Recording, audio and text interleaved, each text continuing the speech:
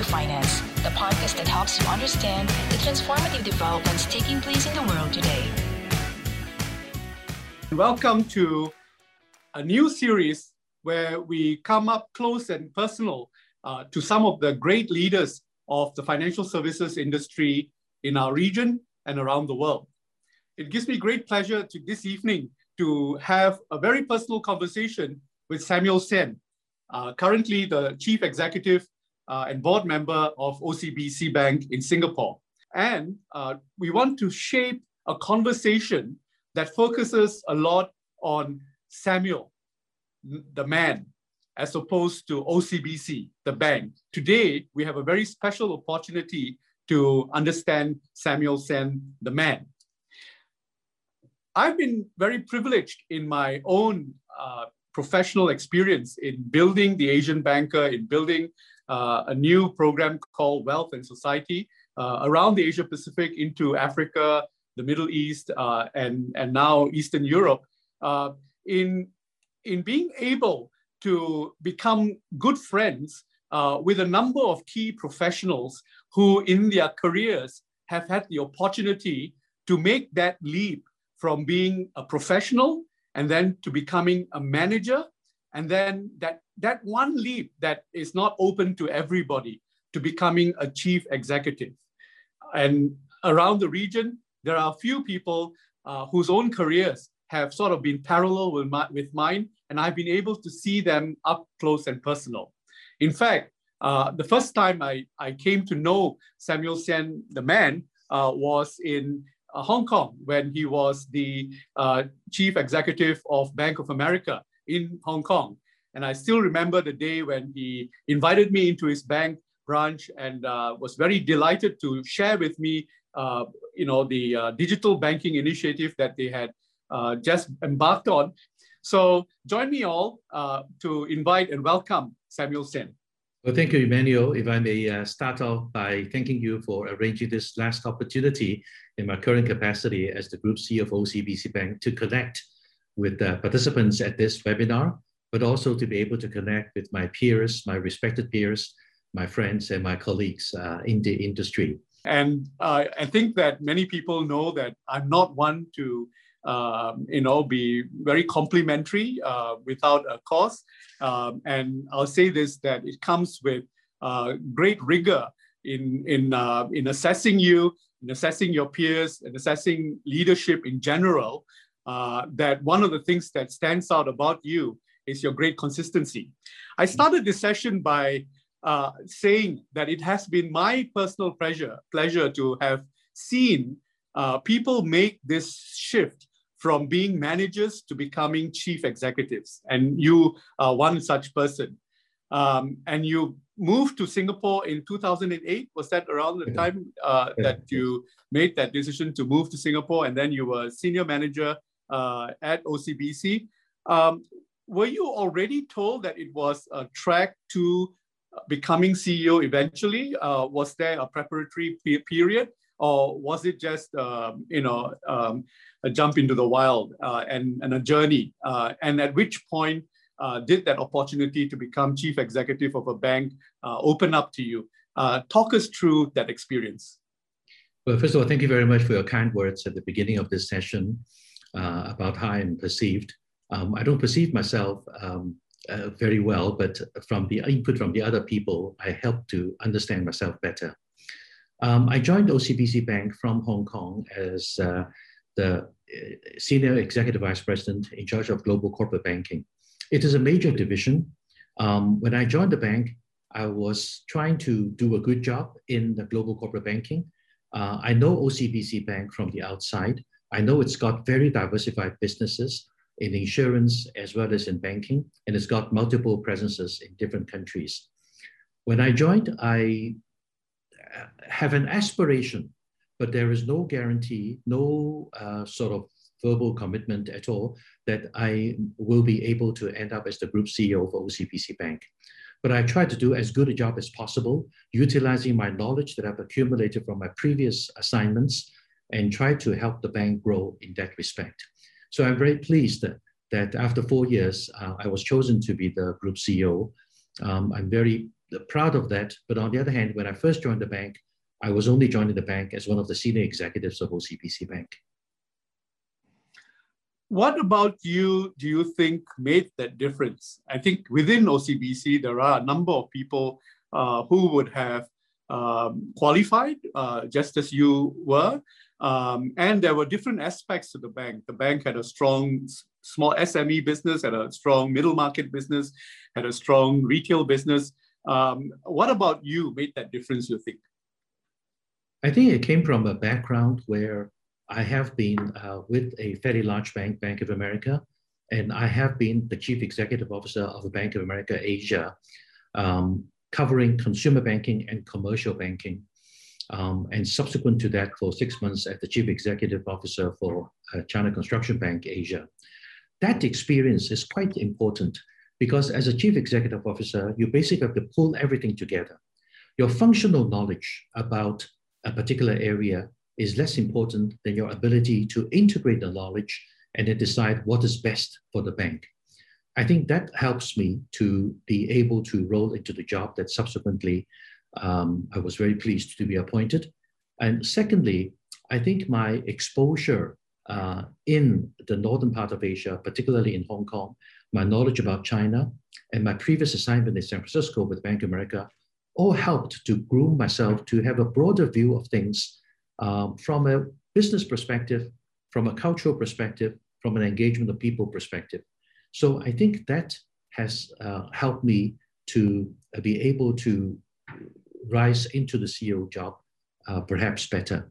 And maybe these points were also valued by the board when they made that selection. Did the time that, from the time that you were appointed Chief Executive in 2012 to today, did any of those elements, show up in a big difference between 2012 and 2020? Did China become more important to OCBC as a percentage of income, for example? Yes, very much so. As a matter of fact, when I joined the bank in 2007, the contribution from Greater China, which is not only China, but Greater China, was grouped under Asia Pacific because it is so small that it cannot stand out as a major contributing area. And at that time, the contribution is around 2% or so. After I took over the global corporate banking job, I was looking at how we can expand our presence in Greater China. And then after I assumed the CEO position, my first board strategy session was to talk about a diversification that I think is very much required by the bank because our concentration of earnings was in Southeast Asia, Singapore, Malaysia, and we were building Indonesia at that time. And I sort of pointed out there are two factors that we should take into account. One is that the concentration of Singapore and Malaysia perhaps is too much. It was as high as 95% of our earnings. And Singapore and Malaysia are closely related. So from an economic perspective, any impacts that impacted one country is likely to impact the other country as well. Then the other area that I pointed out is that it is likely that China, with its anticipated growth, is going to be a very important contributor of economic activities for itself, for the Southeast Asia region, as well as for Asia. And therefore, it is very important for us to gradually move into Greater China with a good presence. If there's an opportunity for us to do an inorganic expansion, I will recommend to the board to do that. And of course, that opportunity came in 2014 when we had a chance to look at Wing Hang Bank, which is a very well-run bank formed many years ago. And it is a time where the Fung family decided that maybe they should look for additional partners to come in to take it over. So I know the Wing Hang Bank family well, so we had a conversation. It was a very cordial conversation, and after that, we acquired the bank. So after we acquired the bank, we used that bank as a base to expand into multiple areas in Greater China. That includes corporate banking, consumer banking, our treasury business, our private banking business. Not all of these businesses are directly booked under the Wing Hang Bank we purchased, but it certainly benefits all of the network countries and the network businesses that we have. So as of the end of last year, for last year, 2020, in our announcement, the contribution from the Greater China region reached 31%. Now, last year, Greater China region's contribution was significantly higher because prior year it was 20%. But 20% as compared with the 2% when I joined the bank is a significant increase. From 20% to 32% was a little bit of an anomaly because last year, I think from an allowance perspective, we were harder hit in Southeast Asia than in North Asia. So that contributed the further importance of Greater China to the OCBC franchise. So last year, it was actually 31% of our profit before tax was contributed by Greater China. That's very good to hear, because Greater China is not necessarily a profitable play for all players. Was your personal contribution? Did you spend a lot of time, building the goodwill, building the franchise in Greater China, or were you able to find the right people to do that? What contributed to the ability to be profitable, and also this integration with the purchase of Wing Hang Bank, which is M&As are not easy, especially when a bank is not necessarily the largest bank in the country. You end up purchasing the bank and then discovering lots of things that you need to have corrected and stuff like that. What was that experience like? Maybe I'll talk about the integration first, and I'll talk about what did we do in Greater China that contributed to the higher level of earnings. On the integration side, it is very important, as you said, to make sure that the integration is smooth, because you acquire somebody for something that you do not have. And that something that you do not have is created by the people and created by the original franchise. You should not impose upon what you have and then impose upon the newly acquired entity. It is most important for us to, first of all, understand before the due diligence and during the due diligence, what is it they have that you do not have. Then after the acquisition, you really need to make an extremely sincere effort to make sure that you protect what they have. And I think we are quite successful in that. You must have the sincere respect of the people, of the way that they have been handling the customers, of their products, of their services, of their customer franchise. So that one is very important.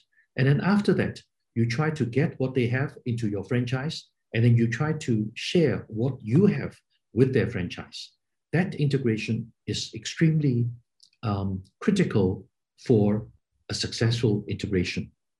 Now, in that respect, I have some experience which I think helped me, because when I was with Bank of America in the US, up to 1992, I was called back to Hong Kong because of the acquisition of Security Pacific Bank by Bank of America. And at that time, as some of our peers may recall, Security Pacific Bank has got a fairly important franchise in Asia. And when I was called back to Hong Kong, we were covering that Asian franchise together with an expatriate from the US who joined me in working on this effort. And that effort was very successfully carried out. So it's my first experience that you know how to integrate the bank into the larger family that we already have. I also have a subsequent experience, which is on the reverse side, which is I led the sale of Bank of America's Asia franchise to China Construction Bank from an operational basis. I did not negotiate the price, from an operational basis. And I will see that when you want to sell, you will make sure that you understand what is you were good at, what is that you can utilize the new buyer, and how can you integrate together.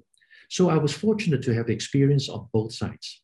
And when we acquired Wing Hang Bank, and we subsequently did two other acquisitions, Barclays and the NAB's wealth management portfolio in Asia, I think these experiences help. First of all, you really have to appreciate what the acquired entity has, and you make every effort to preserve it.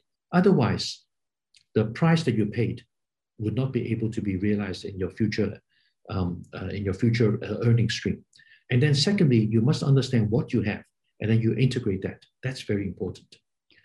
With respect to your earlier question about what is it that I did in the Greater China to increase the earnings proportion to 31% of last year, I would absolutely not attribute it to myself. I would absolutely attribute it to the team that we have, because there are so many facets of the operation that we really need to make it work in order to generate the additional earnings. And you have to understand yourself and your weaknesses. For example, in China, we are very clear that we won't be able to compete head on with the Chinese banks because they have the franchise, they have the name recognition, they have the connection, all of which, however hard you do, you will not be able to achieve that. So we focus on what is the flow business that we'll be able to capture. Once they're outside of China, our competitive ability becomes much stronger. And as a result of that, I'll be able to compete with the Chinese banks outside of China better than if I were to able to do it inside China. So we know their strength, we know our weaknesses, and then I have to convert what we have of which they do not have. So that's a very important area. Then the other area is we built a very good business in wealth management, both on the banking side and under a private banking arm, Bank of Singapore, which has an office in Hong Kong. And the team did very well because the SME base is actually a very rich base. But because they are not as highly visible, they are typically not called upon by the major private bankers. We understand that this is a hidden treasure in our portfolio. And we introduced our private banking product services research into that base, and it was very well received. So we are able to create that synergy value, which originally was not in the Wing Hang Bank in terms of product offering, but was in the Wing Hang Bank franchise, but it was not unearthed, it was not earthed out. Other private banks also did not know who they are because they are not visible. So we try to look at the capabilities, look at what is in it, and then we really build it up as a business. You know, what you have to say about franchise building is perhaps more than all of the technology innovations that are coming into financial services today. It is the single most powerful and important role of a chief executive or a protector of a franchise. Now, let me apply what you just said the other way around. You then became chief executive of an existing franchise in Singapore. And a very powerful franchise, a franchise which has a history and an amazing legacy customer base. And sometimes an existing franchise can be its own worst enemy. So when someone like you, an outsider, comes into the situation, you do find that you need to work on that franchise and release the energy that is in it. And some would say that OCBC had that problem. In fact, as you know, the Asian Banker, we monitor the competition of all of the key franchise competition in all of the different countries. And in Singapore, what's interesting is it is a fierce competition between the three banks, OCBC, DBS, and UOB. There are moments that you lose market share, and sometimes you win market share. So from the time that you were CEO, if we just looked at the deposit market share, you were 27% in 2012 and 28% today, right? That's very good. I mean, that's a small gain, but you're pushing the margin a little bit, or the envelope a little bit. For housing loan, 29% and now 31%. Speak to us about dealing with a legacy franchise in Singapore. What was good about it that you needed to hold, and what needed to be worked on, and about that franchise in a highly competitive environment. We do not focus on the product sales per se. Product sales is the result of a relationship building. So on the consumer side, because both the customer deposits and the housing loans seems to skew towards the consumer side. On the consumer side, our leaders in consumer banking actually look at the way that we can build a total relationship with the customer. So we were, through the deposit relationship, very successful to build into a wealth relationship, into an advisory relationship, and into a relationship where they will be able to upgrade themselves in terms of what they require from the bank, of which they may not even realize before we engage them. We call it life goals. Life goals is something that we implant into the customer's mind, saying that your requirement is beyond what you currently have. You really need to think through as to what is it that you may require, and we will lead you through that. And with that, We are the financial advisor and the solution provider so that you'll be able to achieve those goals as you move along. As we dissect the market and as we dissect, we actually look at the life of a consumer. So at the very young age, we will start to bank with them, and we work with the government to which the government have a scheme where there is some subsidy that will be given to the child when it was born. So we have a 60% market share in that particular area. And then we gradually groom them into when you're at school, what do you need? So we have a frank product that attracts them. And then we move on to another product that they were first going to the workforce. We will find opportunities to bank with them. Then the first loan. And as you accumulate some money, we'll move on the wealth management side. So we look at it fairly holistically in terms of what the people require, plus the fact that we have this life goal concept in our mind that will lead you to believe you understand what you need and we were able to provide for what you have. So we have been doing it in a fairly systemic manner. And as a result of that, we'll be able to establish the total relationship with the customer rather than a product relationship with the customer. So we'll be doing that quite well. This also applies to our SME sector. We are able to bank with the SMEs before they were incorporated. How do we do that? Because we know they have applied, and then we will then make sure all of the documents are already ready. So on day one of the operation, day one, the account is already opened. So that's a very powerful, but it's a very meaningful way of making sure that we'll be able to service the customer in a total manner rather than on a specific sales manner. We do it on a proactive basis rather than responding to a customer's request. So this is what we have been doing. You know, Sam, as a holistic, relationship-centric institution, I think OCBC stands out very well. And not only that, you also have your insurance and your asset management and private banking business all integrated.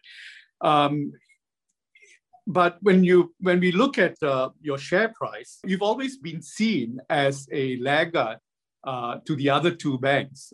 In fact, the good thing that can be said from this chart is that at least OCBC's, the share price operates within a range, whereas the other two tend to, be a little bit more volatile. Whether volatility is good or bad is not, it's a point for debate. Did you ever feel that you were being measured? That there was a expectation set on you. There was a competitive element to explain OCBC's share price as against the franchise that you're building, and the integrated way in which you are building a sustainable franchise. When you look at a chart like this, did you feel being judged or being an expectation being put on you? Okay. First of all, I think that the graph here shows the share price per share. It is better to look at the market cap, primarily because we have scrip dividends multiple times because we wanted to allow our shareholders to be able to participate in the continued growth of the company by taking their dividend in shares. So that increased our share outstanding quite a bit over the past few years. And your slide just now showed 2010 to 2020, I guess. That was also a period of time of which we did a rights issue of $3 billion to help the bank to acquire Wing Hang, to fund the Wing Hang Bank's acquisition. So share price itself, by looking at per share, may not be entirely indicative of the growth that we were able to achieve for our shareholders. If we look at the market cap, I think it will be better. So if we look at the past 1 year, our market cap increased by slightly over 40%. So that indicates that the growth is really there, and it's rewarded by the customers, by the shareholders. The other point I would like to point out is I think our diversification is not yet fully appreciated by the investors market. The diversification of ourselves is very broad. We have 3 business pillars. We have commercial banking, we have wealth management as a separate pillar, and then we have insurance. Now, each of these business pillars will have its up and downs. For example, our insurance portfolio will be more subject to market impacts than the other businesses. We also have diversification into 4 countries, into Greater China, now very important for us, Singapore, still the largest market, Malaysia, and Indonesia. These diversifications really helped us in the crisis time, like we saw in 2020. If we had continued to be a Southeast Asian-centric bank, as we were 10 years ago, this impact on OCBC would be much more than we are currently seeing. Because 2020, our Greater China operation were not impacted by the allowances that we saw in the Southeast Asia region. So from that perspective, diversification really helped. And I think after we've announced the 2020 results, the market starts to realize this, that the diversification, although sometimes it offset the earnings and therefore you were not able to be as good as if you just concentrate on one pillar, but they realized that at times of toughness, as we saw last year, it really helped a bank to be in a very stable position, in a very strong position. You're now the 2nd largest bank in Singapore, yes. And the diversification that you discussed, and I think that that's a that's an interesting way to put that. But as I said, the judgment here is not on the bank; it's on you and the leadership that you're providing.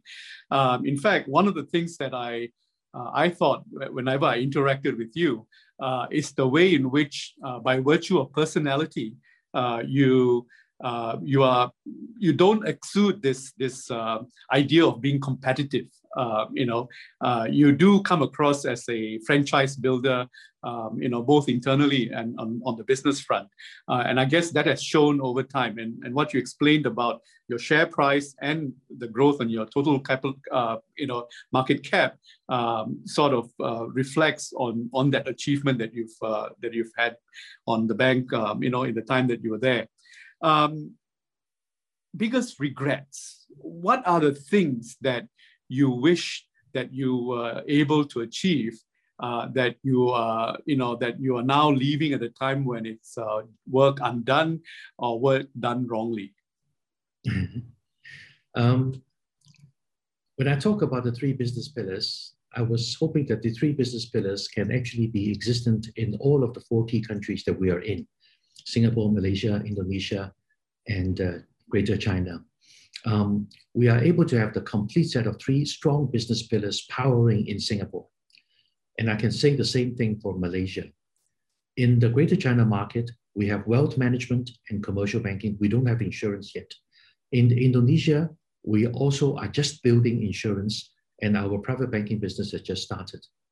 I think if we really have a very well diversified operation, we should have all these 3 pillars existing in each of the major countries of which we're in. So we're still in the building phase.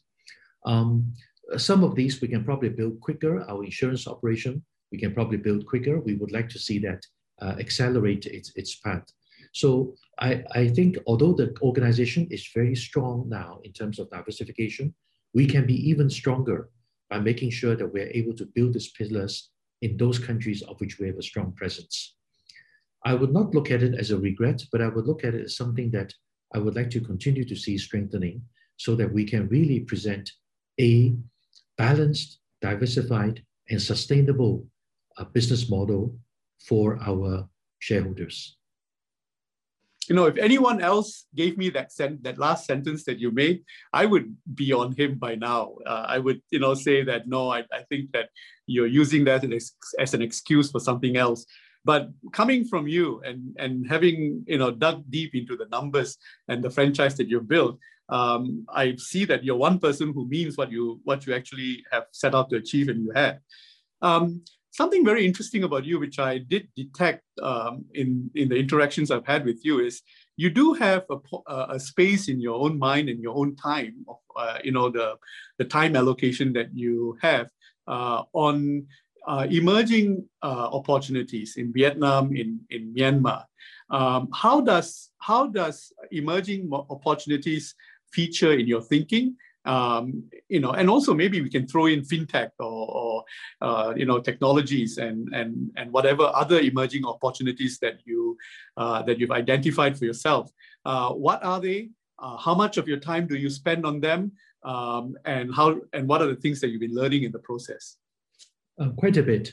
I think to identify emerging opportunities, you really have to have a holistic view about what's happening around the region that you have an operation in.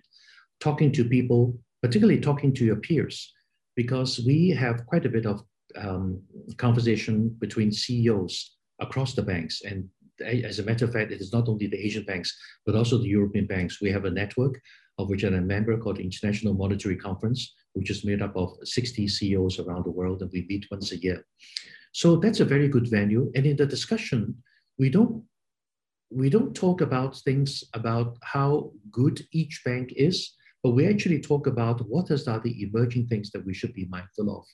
So it is always in my mind. So when we look at what we have done in the past, sustainability finance, we have built up a very good portfolio. We have set out to do a $10 billion portfolio by 2022. We achieved that in 2020. So we now set up a sustainability finance target to build $25 billion portfolio by year 2025. And I'm pretty sure that we will also exceed that pretty quickly. That's a new area that we were not engaged in. We plow in resources to understand what they are, what does it mean, and what does it mean from a financial perspective, and what does it mean from a risk perspective, and what does it mean for the well-being of the community perspective. And we build up very well. So that's a new area that we were in. Digital transformation is something that actually we hopped on very early on.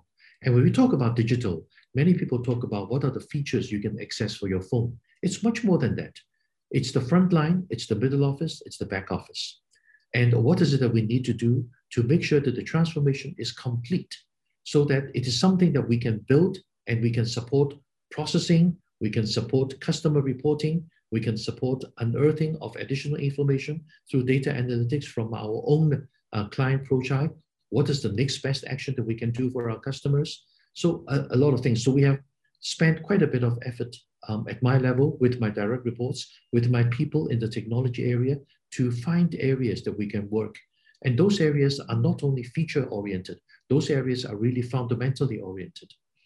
Now, in a way, we're happy with the COVID event. Perhaps the only thing that we can say we're happy about the COVID event is that it forces the people into an alternative channel, which is the digital channel. And once they're on it, they find that it is actually not that difficult to master, and they stick onto it.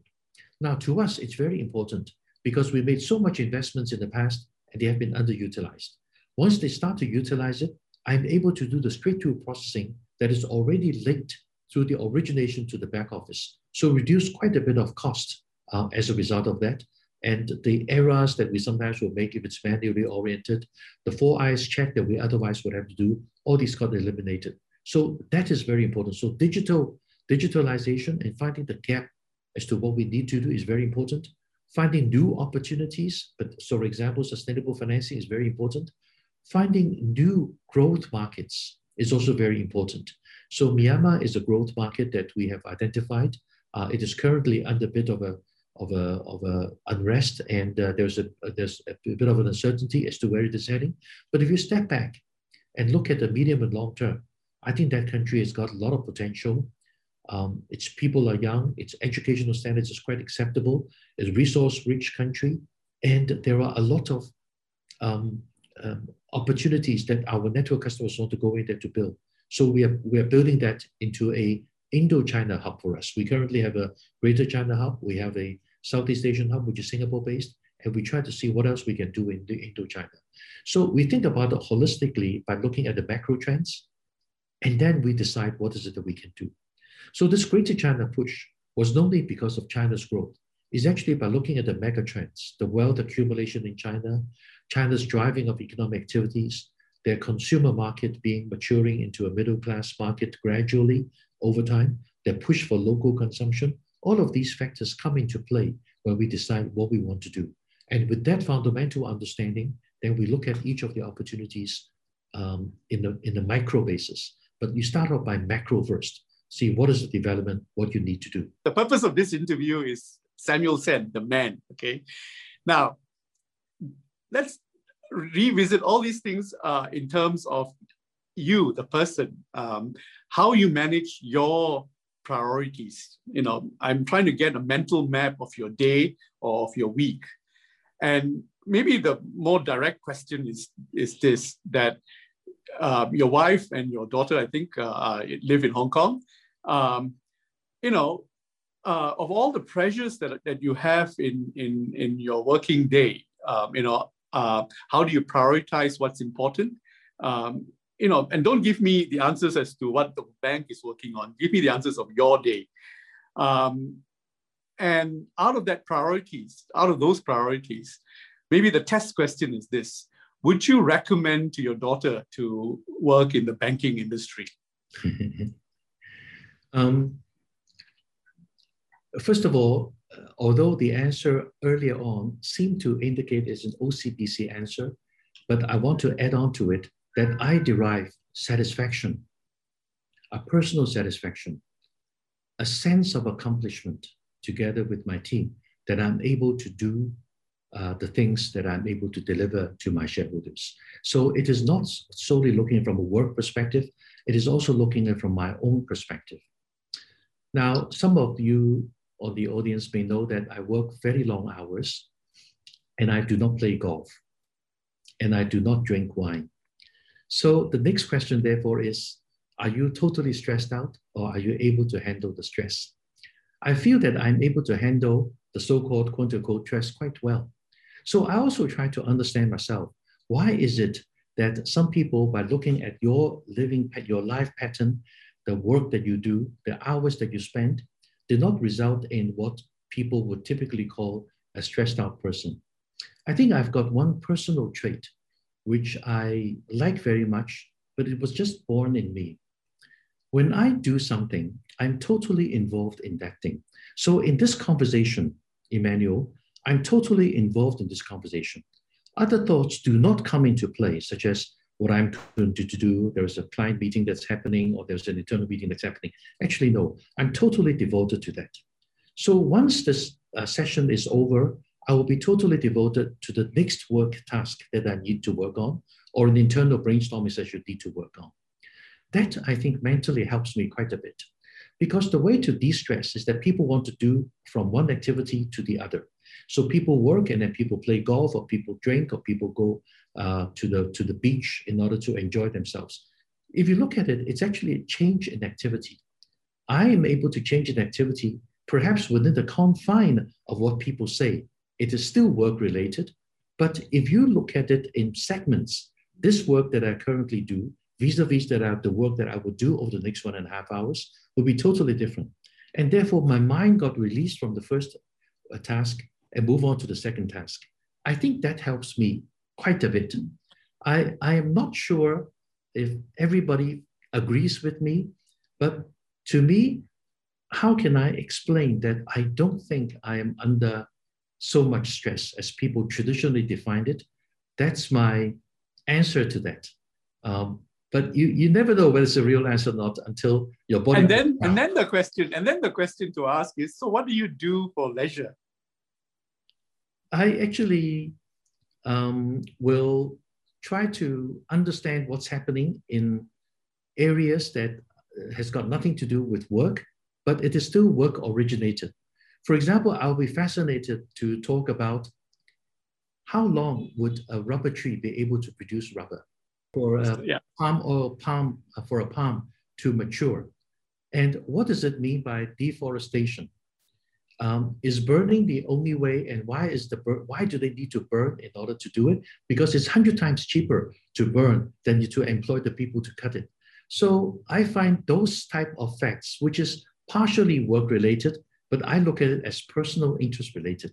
So I also try to have my thought move into those areas, which I think help me to de-stress. And I use that as quote unquote leisure. So when I ask you, what advice would you give your daughter as to whether or not she should be in financial services or in banking? I'm actually asking you a loaded question. I'm asking you about your sense of what do you think the future of the industry is going to look like? Is this worth it? Where the money is, or should people be doing things that they are interested in? what has your advice been to your own children or to people, to the next generation? Well, first of all, my daughter studied marketing, so she's not a finance person, so it is unlikely that she would join the finance field. She's in product promotion, and she's been very successful in that. My view about the financial services industry is that it is the industry that allows you to understand a lot of things that's happening in the market, in the operating environment that you're in. You know, in Chinese, we have something we call the banking industry is the dragon head industry, because all other industries have got some relationship with banking. And if you work in the banking industry, your knowledge about what's happening in the world that you live in, I believe, is much more than if you work in other industries. So from that respect, I would still recommend and encourage people to be involved in banking, because this can give you a broad view about what's happening, and you can put the things into context. What were the crises that you've had in the time that you were chief executive? I think that the point you raised about franchise, and in Singapore, OCBC having a very domestic and very close franchise with the business community, you cannot but be close to some of the business leaders, the business personalities in Singapore. And it's sometimes difficult to draw a line between friendship and where business starts. And you have to make difficult decisions. Talk to us about some of the difficult decisions that you've had to make. No, I think in that respect, there has not been difficult decisions, so to speak, because the people that we are close with, even though there's a professional relationship, there could be a personal relationship, but they don't really interact that much. So I cannot recall a particular incident where I have to make a judgment call and whether one relationship will influence the other. So I don't think that actually comes into play. I think the most difficult period that I've been through was still during the Asian financial crisis. I don't know whether you caught some of the comments that I made to the press, that even at the onset of the COVID crisis, I said my assessment is that this COVID crisis is going to be very penetrating. It's going to be worse than the global financial crisis that we went through. It's going to be equal to or even slightly more severe than the SARS crisis, but I don't think it will be as bad as what we had experienced in Asia during the Asian financial crisis. So I think, coming back to your question, the most difficult time that I can recall in my working career is during the Asian financial crisis time, because that was the time that we are fundamentally weak, and there are parties who take advantage of our weakness to make it even weaker than it had to be. So that was the time that we are very concerned. And that also teaches me a good lesson, that the liquidity for a bank is very important. Now, I was working at Bank of America at the time. So Bank of America is a global bank, very reputable. So there is no real liquidity issues. But when you talk about local currency liquidity, you always have to master it. So I had the experience of the liquidity being dried up very quickly, and I have to get liquidity from the market at a fairly expensive price. So you learn from that.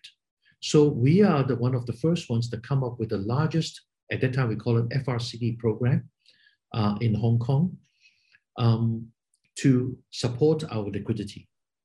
During that time, we also sold off some mortgages into special purpose vehicles to raise money from the offshore markets to do that. So you quickly understand what you're faced with, and then you will work on it to make sure that if it were to hit again, you will not be impacted. So learn the lesson early, understand what is it that caused it. Is it true that you're not well prepared? And if you are not well prepared, what is it that you can do to well prepare yourself for the next one? It's very important. And I think in that respect, during the Asian financial crisis time, we were hit early on. So in a way, it's a blessing in disguise. We were hit early on. We were never in danger of a bankruptcy or something, because part of a large bank, we were never with that. But you really have to say that this is something that could you avoid? If you want to avoid it the next time, what do you do? We are well prepared for that. If you look at our financials at the time, it was under Bank of America Asia.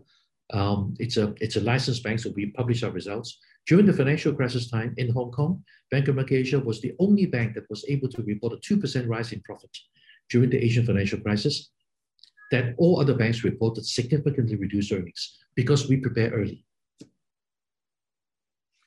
At this time, OCBC is in the opposite situation where the banking industry is coming out stronger than the rest of the community, society, and so on. Is there now a reverse role where governments, and in fact in Singapore, the Singapore government is putting expectations on the banks to absorb, employment and absorb, cash flow situations and so on. And is that role reversed now? And from a position of strength, what are some of the priorities or some of the issues that you're facing right now? I think it is reasonable for the banks, which are major corporations in the local economy, to provide support to the community. So I'm not only saying that the support in terms of granting relief or moratoriums to our customers. During last year, we also created over 3,000 job opportunities for people outside the bank to work for the bank. Now, our insurance subsidiary, Great Eastern, created quite a bit of insurance agency jobs for the people to join the insurance industry. We took advantage of the Singapore United Traineeship Program to offer opportunities for people to understand what banking is, with subsidy from the government, but we still have to devote the resources to it. I think it's reasonable for us as a major corporation in the community to help the community in case of need. Let me ask you another loaded question, and only because of time, we go straight into a very deep issue. Why didn't you become Singaporean? And you can answer this question in many different ways because there are a number of issues around this, just that question. I like Singapore. It's a country that I've spent 14 years in. As a matter of fact, prior to coming to Singapore, I was 15 years in Hong Kong. So it's almost matching the last 15 years. It's 14 years in Singapore. And I'm pretty sure that I will probably spend a disproportionate amount of time continue to be in Singapore. Because here's the place. For the past 14 years, I've known the place very well. I've known the people very well. I like the culture. I like the way that they interacted with me. And I'm very pleased that I have, generally speaking, been accepted by Singapore as one of them. So to me, it doesn't really matter whether you are a Singapore citizen or a Singapore permanent resident. I like the country, and I will continue to be spending enormous amount of time in this country, interacting with the local people,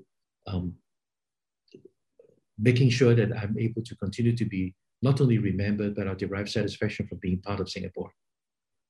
What did you make of all the discussions that were going on in the local community about having Singaporeans lead a Singapore bank? And you are very clearly sticking out as one of the CEOs who are not Singaporean, and you sort of needed to be quiet because they were talking about you and other CEOs who are either technically not Singaporean or became Singaporean eventually. This whole, and it's not just in Singapore. I think that in many countries today, in Indonesia and so on, having a local person is very important as a matter of identity, assertion of self, confidence, as well as opportunity of leadership, right? What did you? What were the thoughts that went through your mind as you listened to some of these things, and what were your contributions to that discussion? And I'm leaving it as open-ended as possible because obviously this topic can be discussed in any way. Sure. Now, first of all, I can understand the comments made by many of the people, and I think it is very logical for them to have that feeling. I would look at it from a different perspective.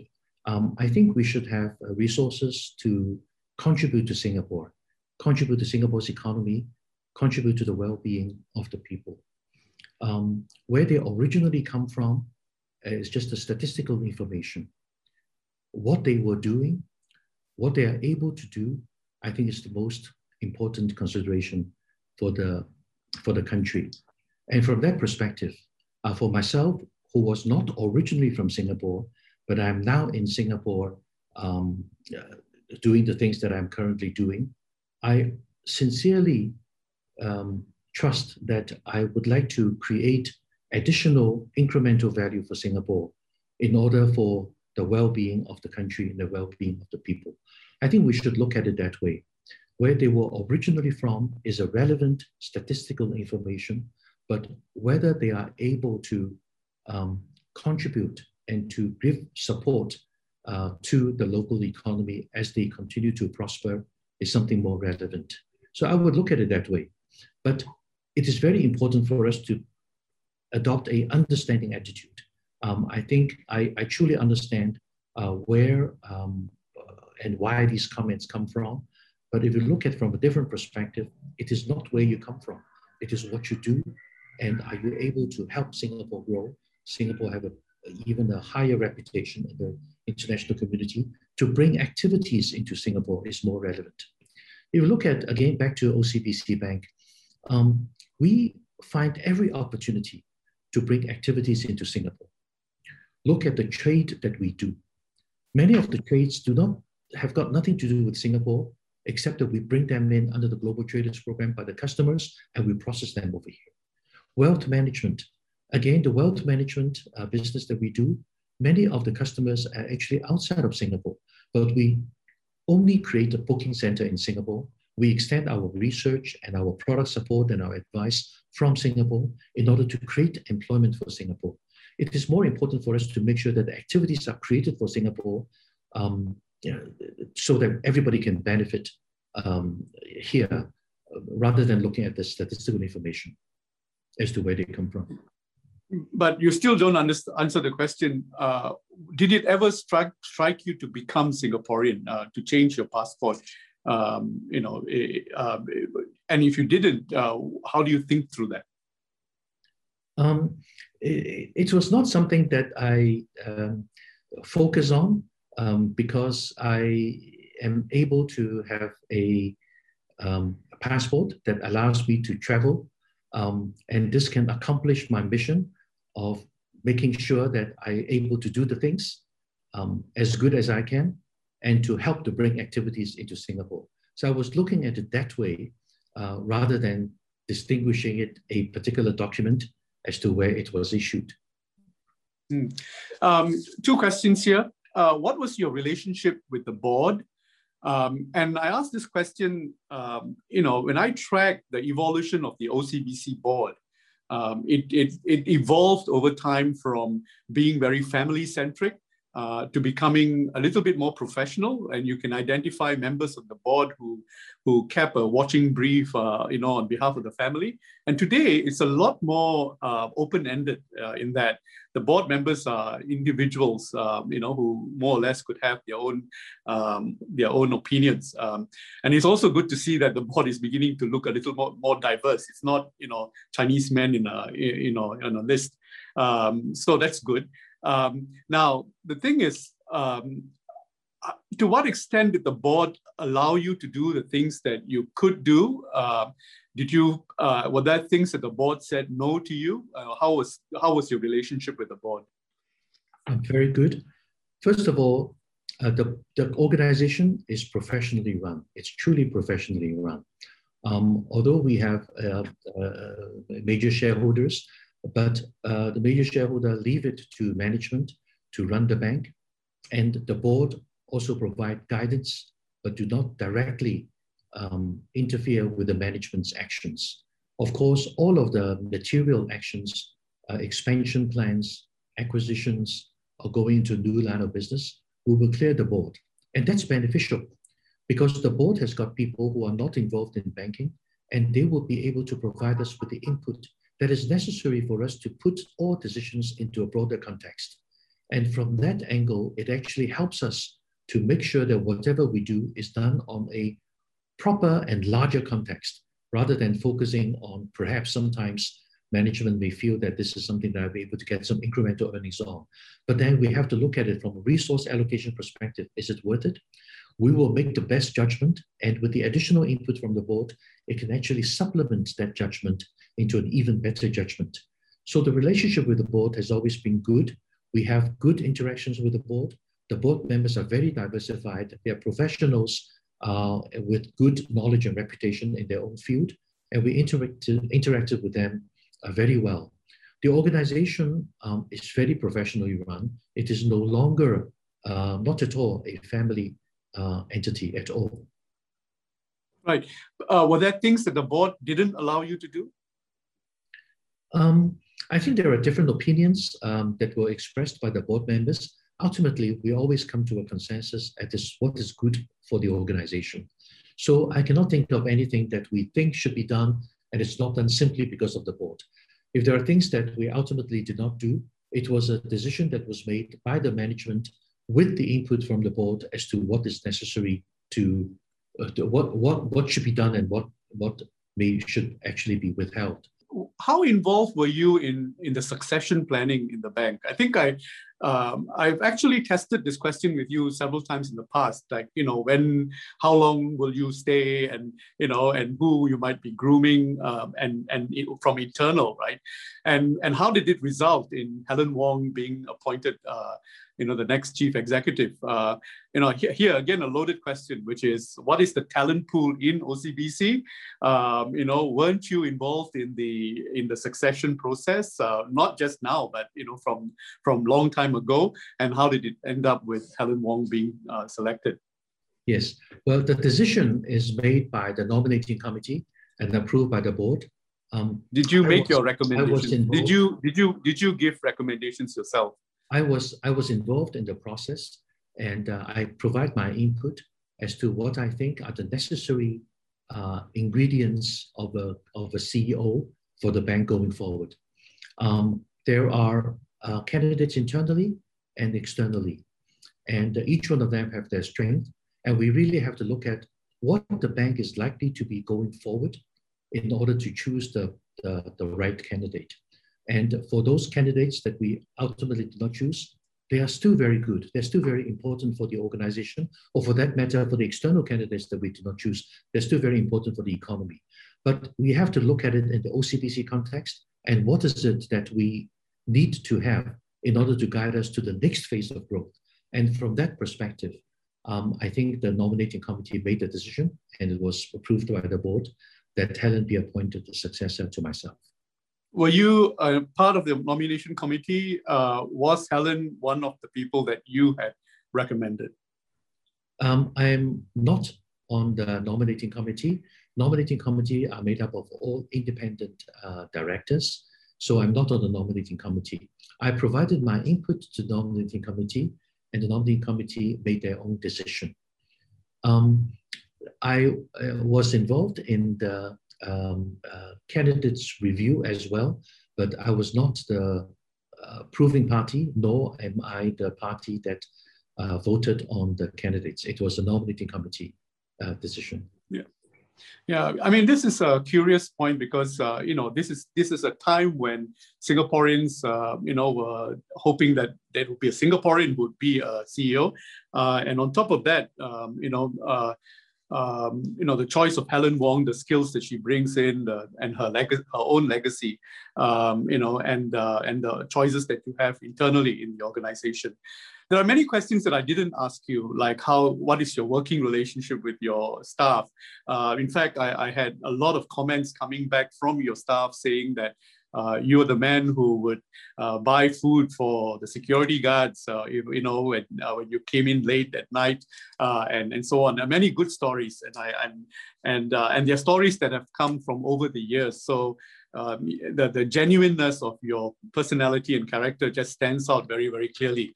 And it's for those reasons that I'm taking all your answers at face value, because you've genuinely been exactly who you said you were. And your point about being present is very interesting, because you're always present with me, and you're also present with the people that you've worked with. Talk to us. There's a few questions here on technology.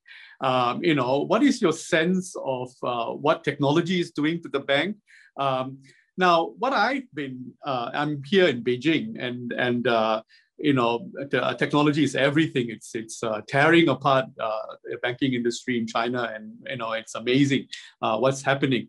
And what I thought was very interesting about technology in Singapore, and looking back into Singapore and seeing how the three banks had imbibed technology, now it begins to make sense to me that the banks, especially OCBC, UOB, and also DBS, used to be buyers of technology. Your chief technology officer was mostly a procurement officer who just signed off in an IBM deal, and then IBM would go off to India and get it done, and so on.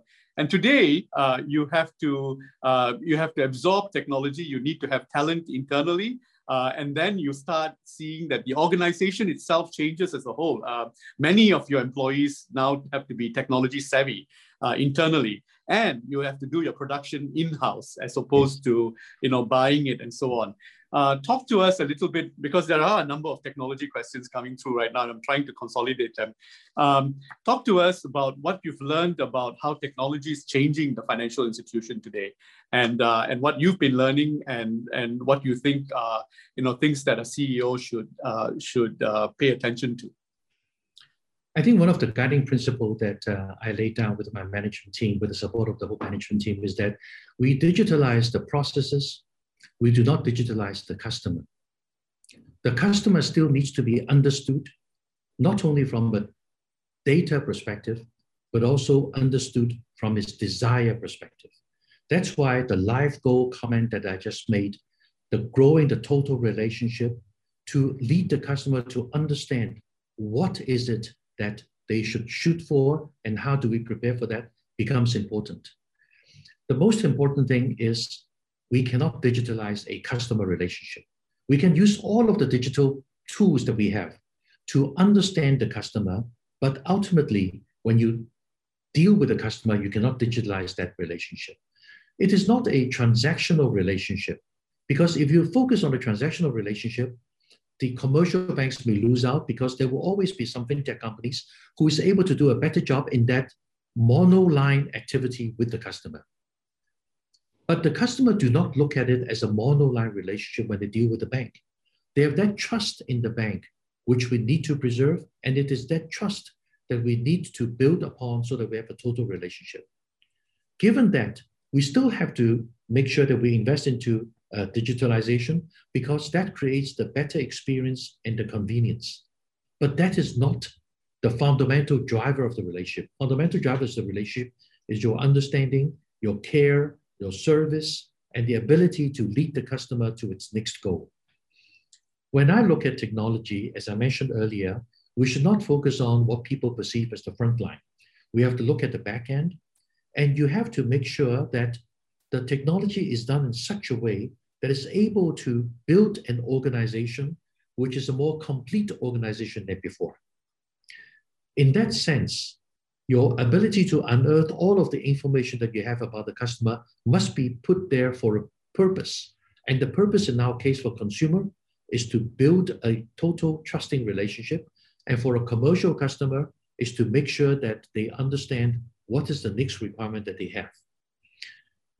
It is not a solution that you can buy from the market. It is a solution that you have to bring it inside yourself in order to understand what you need to reinforce what you have with the customer. So I think nowadays people look at digitalization as an end. You have to understand digitalization is a means. The end is to reinforce that trust that the customer has in you, you understand in them, and the two of you can come together to define what is ultimately required by the customer. So that's very important. Our investments, we always say whenever we do investments, it has to be discerning investment. It has to be investment with an ultimate purpose. What is the purpose? The purpose is not that I want to digitalize. The person is that what is it that comes along after the digitalization? And sometimes I felt is lost, that we wanted to create this feature because we're the first in the market. But the feature must be accepted by the customers as a convenient feature that they will use? What is the better experience that they were able to realize? What is the convenience that they were able to achieve? What is the time efficiency, and is that important? So put it in the broader context of digitalization. But my opening comment is still very important. We digitalize our processes, our procedures. We don't digitalize our customer, because the relationship is much more beyond a transactional relationship of which the customer wishes to complete the transaction with you. The customer wants to build upon that transaction that he completed with you to do all the things that he can do with you in the future. Final question. I mean, this conversation really could go further and longer. We could go on to 2 hours, and we could go deeper as well. In fact, on every single point that you brought up could have gone a lot deeper. And I hope that it gives an introductory idea to those following you for the first time to get a sense of who you are. Final question is, why are you leaving now? And what are you going to do after you leave? You got 14 days of quarantine if you go back to Hong Kong, by the way, or is it 21 days now? So why today? Why now? Why not wait until the pandemic is over? And what are you going to be doing after you leave, after you step down? Well, first of all, I have been serving this role for 9 years. And I think it is always good to have a leadership refreshment and a leadership renewal. There will be new ideas that will be able to come from Helen as my successor. And the chemistry between Helen and her colleagues will also create new opportunities that maybe we have not focused on before. So I think serving 9 years is a good time to relinquish it and to allow a new person to come in. Secondly, I'm also becoming more aged. And as a result of that, I would also want to make sure that I'll be able to do other things that I am not able to do because of the direct work that needs to be involved in. You will then, next question is that, what is it you want to do afterwards? Afterwards, first of all, I want to regain control over my time. As the CEO, you would have thought that I have absolute control over my time as to what you want to do, when you want to hold a meeting. As a matter of fact, as the CEO, there are so many things that is already occupied in your role that your ability to manage the time is actually not that much. And I would like to be able to manage my own time after I exit from this current role. And then with the management of my own time, I will be able to identify what are the things that will continue to energize me so that I will not be like a person who was totally disengaged from the community. I still want to be engaged with the community because you derive satisfaction and you derive energy from those roles. So I'm looking forward to, after I've been exited, I have left this role, I will be able to find the time, and then I'll be able to sit down and decide what I really would do that will continue to propel me. Let you have the last word on that and leave you with your own words there. But I'll say this, that in preparing for this interview and this conversation with you, it is always my job to make sure that we've covered all ground and that there are no surprises that might come on after the interview or after the conversation that might come out and haunt us.